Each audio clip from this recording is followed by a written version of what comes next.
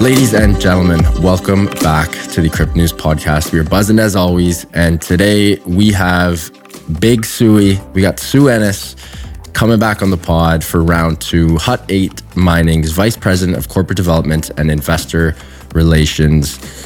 We've already heard the intro once, don't need to do it again. And this one is going to be a quick little time crunch epi as Sue has to run. But super pumped to have you on, Sue. Welcome back to the show. Hey, super pumped to be back. Lots going on in the industry and excited to get into it. It is absolute bananas. One thing that we got to cover if we just jumped into this right before the show, but you were in Saint Tropez before and you just got back to our beautiful city of Toronto. How shitty must it have been getting on that plane, going from Saint Tropez back to Toronto? Any good party stories? Give me the tea here, Sue. What do you got for us from Saint Tropez? It was definitely an endorphin hangover. So I was in Saint Tropez for a big owner of an investment bank. It was his wedding. And so he flew a bunch of people down for his wedding. I was only there for 3 days and it was bananas. It was a lot of like Birkins and butt jobs, but just like world partying that you can't that unparalleled. So highly recommend for everyone needs to hit Saint Tropez and party at the beach club sometime in their life. So, and he flew you down as well. Like everything was comped. Yeah, he comped all of his guests. Like wow. It was incredible. Yeah. Otherwise, I probably wouldn't have had as good of a time if I was paying myself. But yeah, it was great. It was really great. That's electric. I love that. Let's get into the crypto stuff here. Obviously, Hut 8 still buzzing as always. We love to see it. Some potential huge news coming out that we will jump into later on in the show. But I think a good place to start would be if you could just give myself and our listeners a quick little TLDR on what is currently happening with Hut 8, because a lot has gone down since you and I chatted about 15, 16 months ago. So the floor is yours, Sue. What's going on with Hut 8 right now? Big time. So we announced a merger with a private company called US Bitcoin Corp back in February. And we're super pumped about this because this would effectively, in a post-merger world, have one of the largest energy portfolios of any publicly traded miner out there. So it's a deal that involves Hut merging with US Bitcoin Corp south of the border. And it also will really not only diversify our power portfolio, diversify our energy portfolio, but really give us a competitive edge also in just the growing enterprise infrastructure as a service space. The guys who founded this company actually were instrumental in helping to procure equipment from Marathon and Riot back in the day. But most importantly, I think their biggest sort of success is, number one, they're very good at buying distressed assets and infrastructure and transforming them. And number two, speed and scale. These guys are extraordinary at standing up infrastructure in very short time frames. And you and I are going to get into it. But as we look at, not only the growth of the Bitcoin mining space, but also the growth of the AI and the machine learning demand and compute demand, having a diversified power portfolio, having people who know how to build infrastructure at scale for lower CapEx is super important and something that we're really excited about. Wins across the board. I did read in a couple articles that the team might be moving to Texas. Does that mean Sue's going out west, southwest? Is that going to happen, or is that you can just still HQ in Toronto? So one of their sites is in Texas. They also have sites in Nebraska. And I think what's really exciting about this company as well is they do have a self-mining piece of their business, but they also have a tremendous, as I was talking about, power hosted infrastructure portfolio and also proprietary software, which is sort of like a WeWork white glove mining service as well. But anyways, yeah, so some of their JVs on the hosted side of the business and some of their self-mining operations are in Texas. So am I going to be relocating to Texas? No, but I'm actually really pumped to go back. I love Texas. I love barbecue, love the people. So definitely will be spending more time down there. Oh, what a treat. You mentioned AI. This is something that really intrigued me because on paper, it seems like it's a match made in heaven. It's almost like PB&J, crypto and AI, two very trendy emerging technologies. I didn't fully know that you could really use the energy and the data centers and all of the best things from the Bitcoin mining and help sort of launch some AI infrastructure. I'd love if you could jump into that and take a deep dive. Because again, when I was, researching and going over show notes for this, I was like, holy shit, this is crazy. And I feel like a lot of other Bitcoin mining companies are going to follow your guys' suit as well. Yeah. So I think like let's zoom out quickly from a macroeconomic perspective, what's changed. So I think something like 2 years ago, the demand for AI and AI infrastructure was something like a $95 billion opportunity versus this has now turned into a $900 billion opportunity and potential like total addressable market. If you look at things like it took Twitter 2 years to gain 1 million users and ChatGPT 5 days. And so one of the areas, well, first of all, Jamie, our CEO, she's been working in the traditional compute space for over 20 years. So she was the gal that like IBM, BlackBerry called in when there was a piece of data infrastructure that desperately needed transforming or to get ready for sale. So Jamie is very well versed in sort of these different iterations of compute well beyond before she got into Bitcoin mining and that sort of thing. And so actually in January of 2022, we started buying data centers in Canada because Jamie, sort of since she's taken the helm of Hut 8, has seen a world where these traditional data centers, these nascent Bitcoin data centers all sort of merge into one. Because at the end of the day, all of it is infrastructure and all of it is compute, whether it's you're spitting out cloud and colo, AI Right. algorithms, or, Bitcoin mining.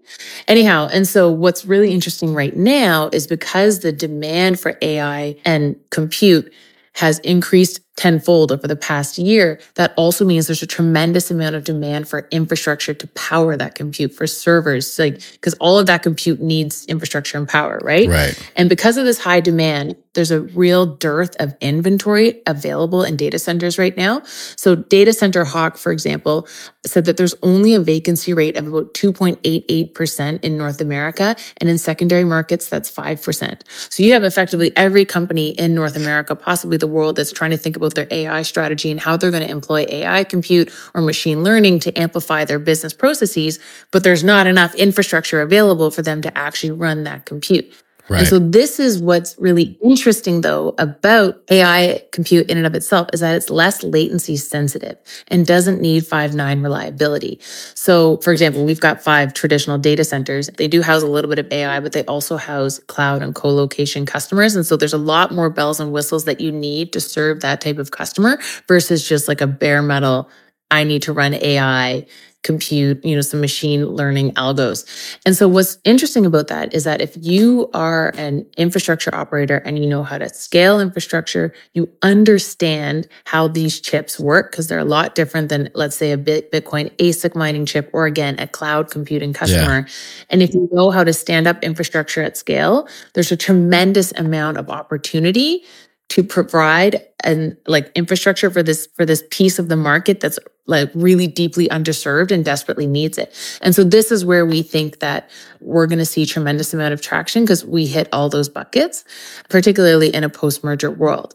So yeah, it's basically like a different class of data centers are now being needed and stood up at a lower capex than like the traditional 8 to 10 million that you would spend with like a traditional data center build. And again, in the sort of new Hut post-merger world, we've got a tremendous amount of power, tremendous amount of geographic distribution, infrastructure at scale, understanding of the chips, relationships on this on the chip supply chain as well. So yeah, we're pretty pumped about sort of what this means for the future for Hut shareholders. Yeah, that's incredible. It's when Hut first was on my radar, I want to say 2019, 2020. Right, when I was just sort of getting into Bitcoin. I guess it would have been early 2020, but nonetheless, all the Reddit threads and all of the Wall Street bets and everything public facing, consumer facing in regards to why you should potentially acquire Hut shares. And again, this is not investment advice, people. And I guess I should be disclosing that, yes, I do have a small bag of Hut 8. I am Canadian. I can buy it through my TFSA. It's very small, and I'm obviously not pumping it in any capacity. I do think it's a great buy, but nonetheless, it was really for an exposure to Bitcoin, right? That was like sort of the bread and butter of the stock back in the day. And now you and the team have created this behemoth where you have like multiple verticals of businesses. What's next after this? Well, I think another way of looking at it is Hut 8, at least how I see it. Again, this isn't me like pumping my own bag. This is just how I'm describing it, is that in a post-merger world, I really look at Hut as a call option, not only on the growth of the Bitcoin space and the demand for Bitcoin. Bingo. but also a call option on the growth of the AI and machine learning and high performance computing space. And we're sort of looking at ourselves in a post-merger world as like an enterprise infrastructure as a service platform. So if I'm an enterprise, I need AI, I need ML, I need cloud and colo, Hut can do Need that. it all. If I'm like a sovereign nation and I want to have machines hosting so I can, dabble in this Bitcoin mining space, Hut can do that. If I'm an investor and I want exposure to sort of Bitcoin price action without having to buy Bitcoin myself, well, Hut's got a stack of right now about 9,000 Bitcoin on our balance sheet. And so oftentimes when Bitcoin runs, we also run in parallel. Yeah. So again, that's another opportunity. So that's sort of how I see Hut in this post-merger world. And again, we're really just getting started. And so it's pretty exciting. So you also, I don't think you can say, oh, we have, just a stack of 9,000 Bitcoin. Like, that's not a stack. That's a castle. Like, that is a shitload. I think you guys are second, right? I want to say Marathon is the only one who has more. So Mara, I haven't looked at what their last time I checked, I think they were at like 12,000 or so, but they actually bought 4,500 Bitcoin in January of 2021. So in terms of if they're beating us on the self-mine stack, I'm not sure. Yeah, I'd say Marathon is probably the only one that's ahead of us. Yeah, it's a lot of Bitcoin. Speaking of Bitcoin, a lot of big things popping up. We have ETFs potentially coming in. We have BlackRock making news. We have the halving next year, 10 months away. I feel like this is something that's not news, and it should be news, because every time there's a halving, things rip, and it's, everyone gets to put their dancing shoes on and their party hats on, which we love to see. But what's going on with Bitcoin right now? And more specifically, I'd love if you could speak to sort of the public-facing stuff. NASDAQ has also rose 39% in the first half of 2023.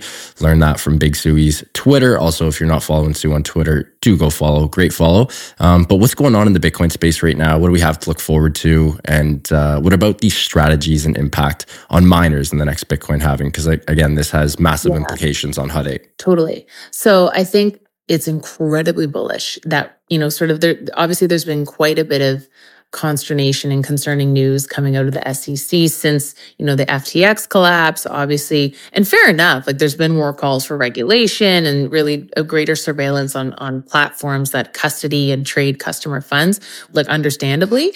But I think it's incredibly bullish that in light of all that sort of SEC FUD, where is regulation going? BlackRock, Invesco, Wisdom Tree, who else? Vanguard all refiled their spot BTC ETFs. Super interesting. And they actually all had to refile their applications last week because apparently the SEC said that there was an insufficient information around sort of the spot market surveillance that they're going to be using. So who are they going to use for spot market surveillance? And it looks like all of them have chosen Coinbase. Yep. And the fact that they had to refile a lot of sort of the stuff I was reading is this actually isn't like a roadblock, but just sort of like a speed bump. It's actually kind of a good thing that the SEC said, look, okay, but I need you to sort of tweak this part or that part. And so if we can get a spot ETF approved, that's going to be extraordinary for, I think, the demand and Bitcoin and Bitcoin price action in a big way. Folks, we're going to take a quick break and give a huge shout out to our sponsor of the show. That is Prime XBT, long-time sponsors and friends of the Crypto News podcast. We love Prime XBT as they offer a robust trading system for both beginners and professional traders. It doesn't matter if you're a rookie or a vet, you can easily design and customize your layouts and widgets to best fit your trading style. Prime XBT is also running an exclusive promotion for listeners of the Crypto News podcast. After making your first deposit, 50% of that deposit will be credited to your account as a bonus that can be used as additional collateral to open positions. Again, the promo code is CryptoNews50. That's CryptoNews50, all one word, to receive 50% of your deposit credited to your trading account.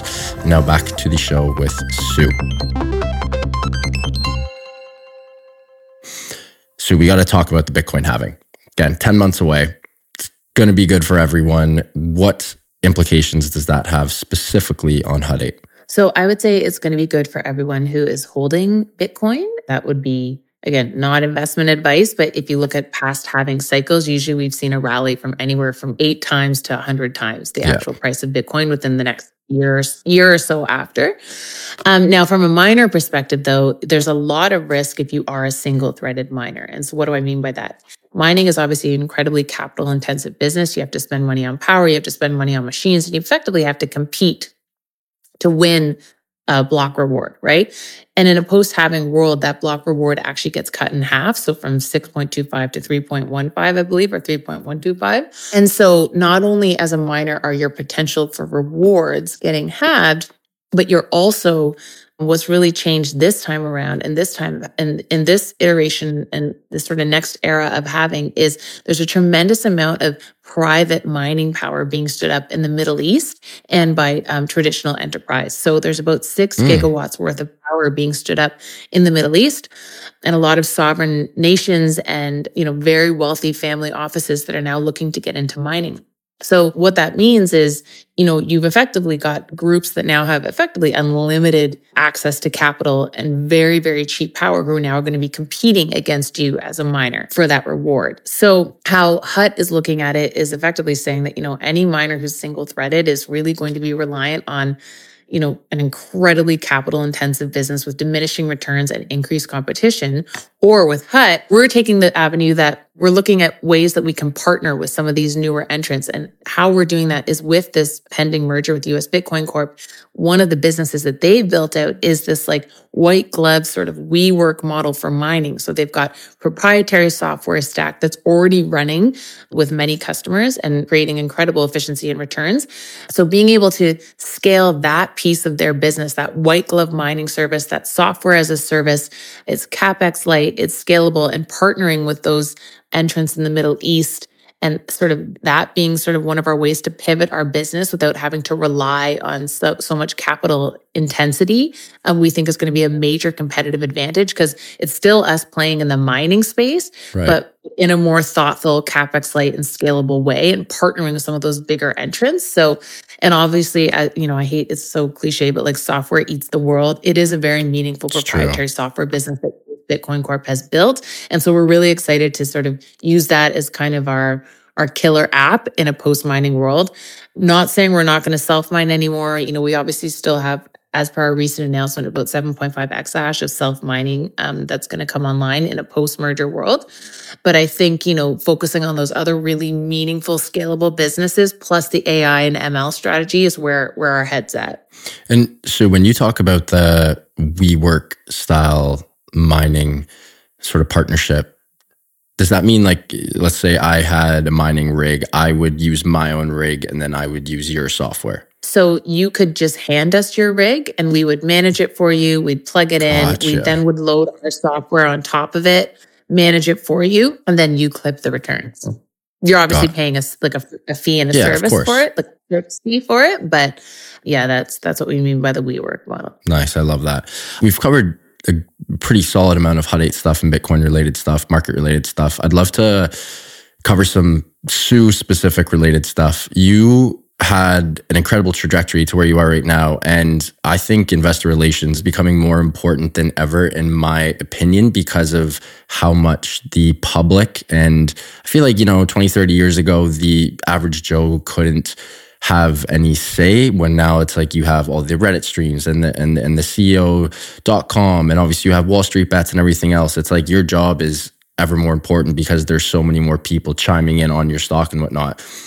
How do you deal with it present day? And I guess a follow-up to that is like, how do you stay up to date? Because as someone in IR, you don't just have to know everything about Hut 8. You also need to know about the markets. You also need to know about the Canadian markets more specifically. You need to know about Bitcoin. You need to know about energy, AI. How do you keep everything up to date? Like, how do you not explode with craziness and knowledge? I mean, for sure, when markets are down and there's a lot of volatility, and, I feel like there are some days where I spend like 80% of my time troll whispering. I spend a lot of time on different platforms, just like talking to people. I'd say I'm a pretty generally curious person in general. So I've always just like reading the news and just talking to different people. But I do think that like any company that doesn't have someone connecting with the retail investors, obviously also institutional investors, but like the internet is the new decentralized hedge fund. If you don't know who's on your, like who's talking about you on Reddit, or like who the big Twitter accounts are that follow you, or who on Wall Street Bets is like talking shit about you, like that's going to be a disservice. you got to know and you need to engage those people, because to your point, long gone are the days where like you go to your financial advisor who's going to tell you what stocks to buy. Absolutely not, man. Like you do it COVID has yourself. really democratized access to, and also all these online trading platforms, like people have more power than ever to make their own decisions. And also I love the rise of like the YouTube analysts, of like the Reddit army. Yeah. It's a beautiful thing.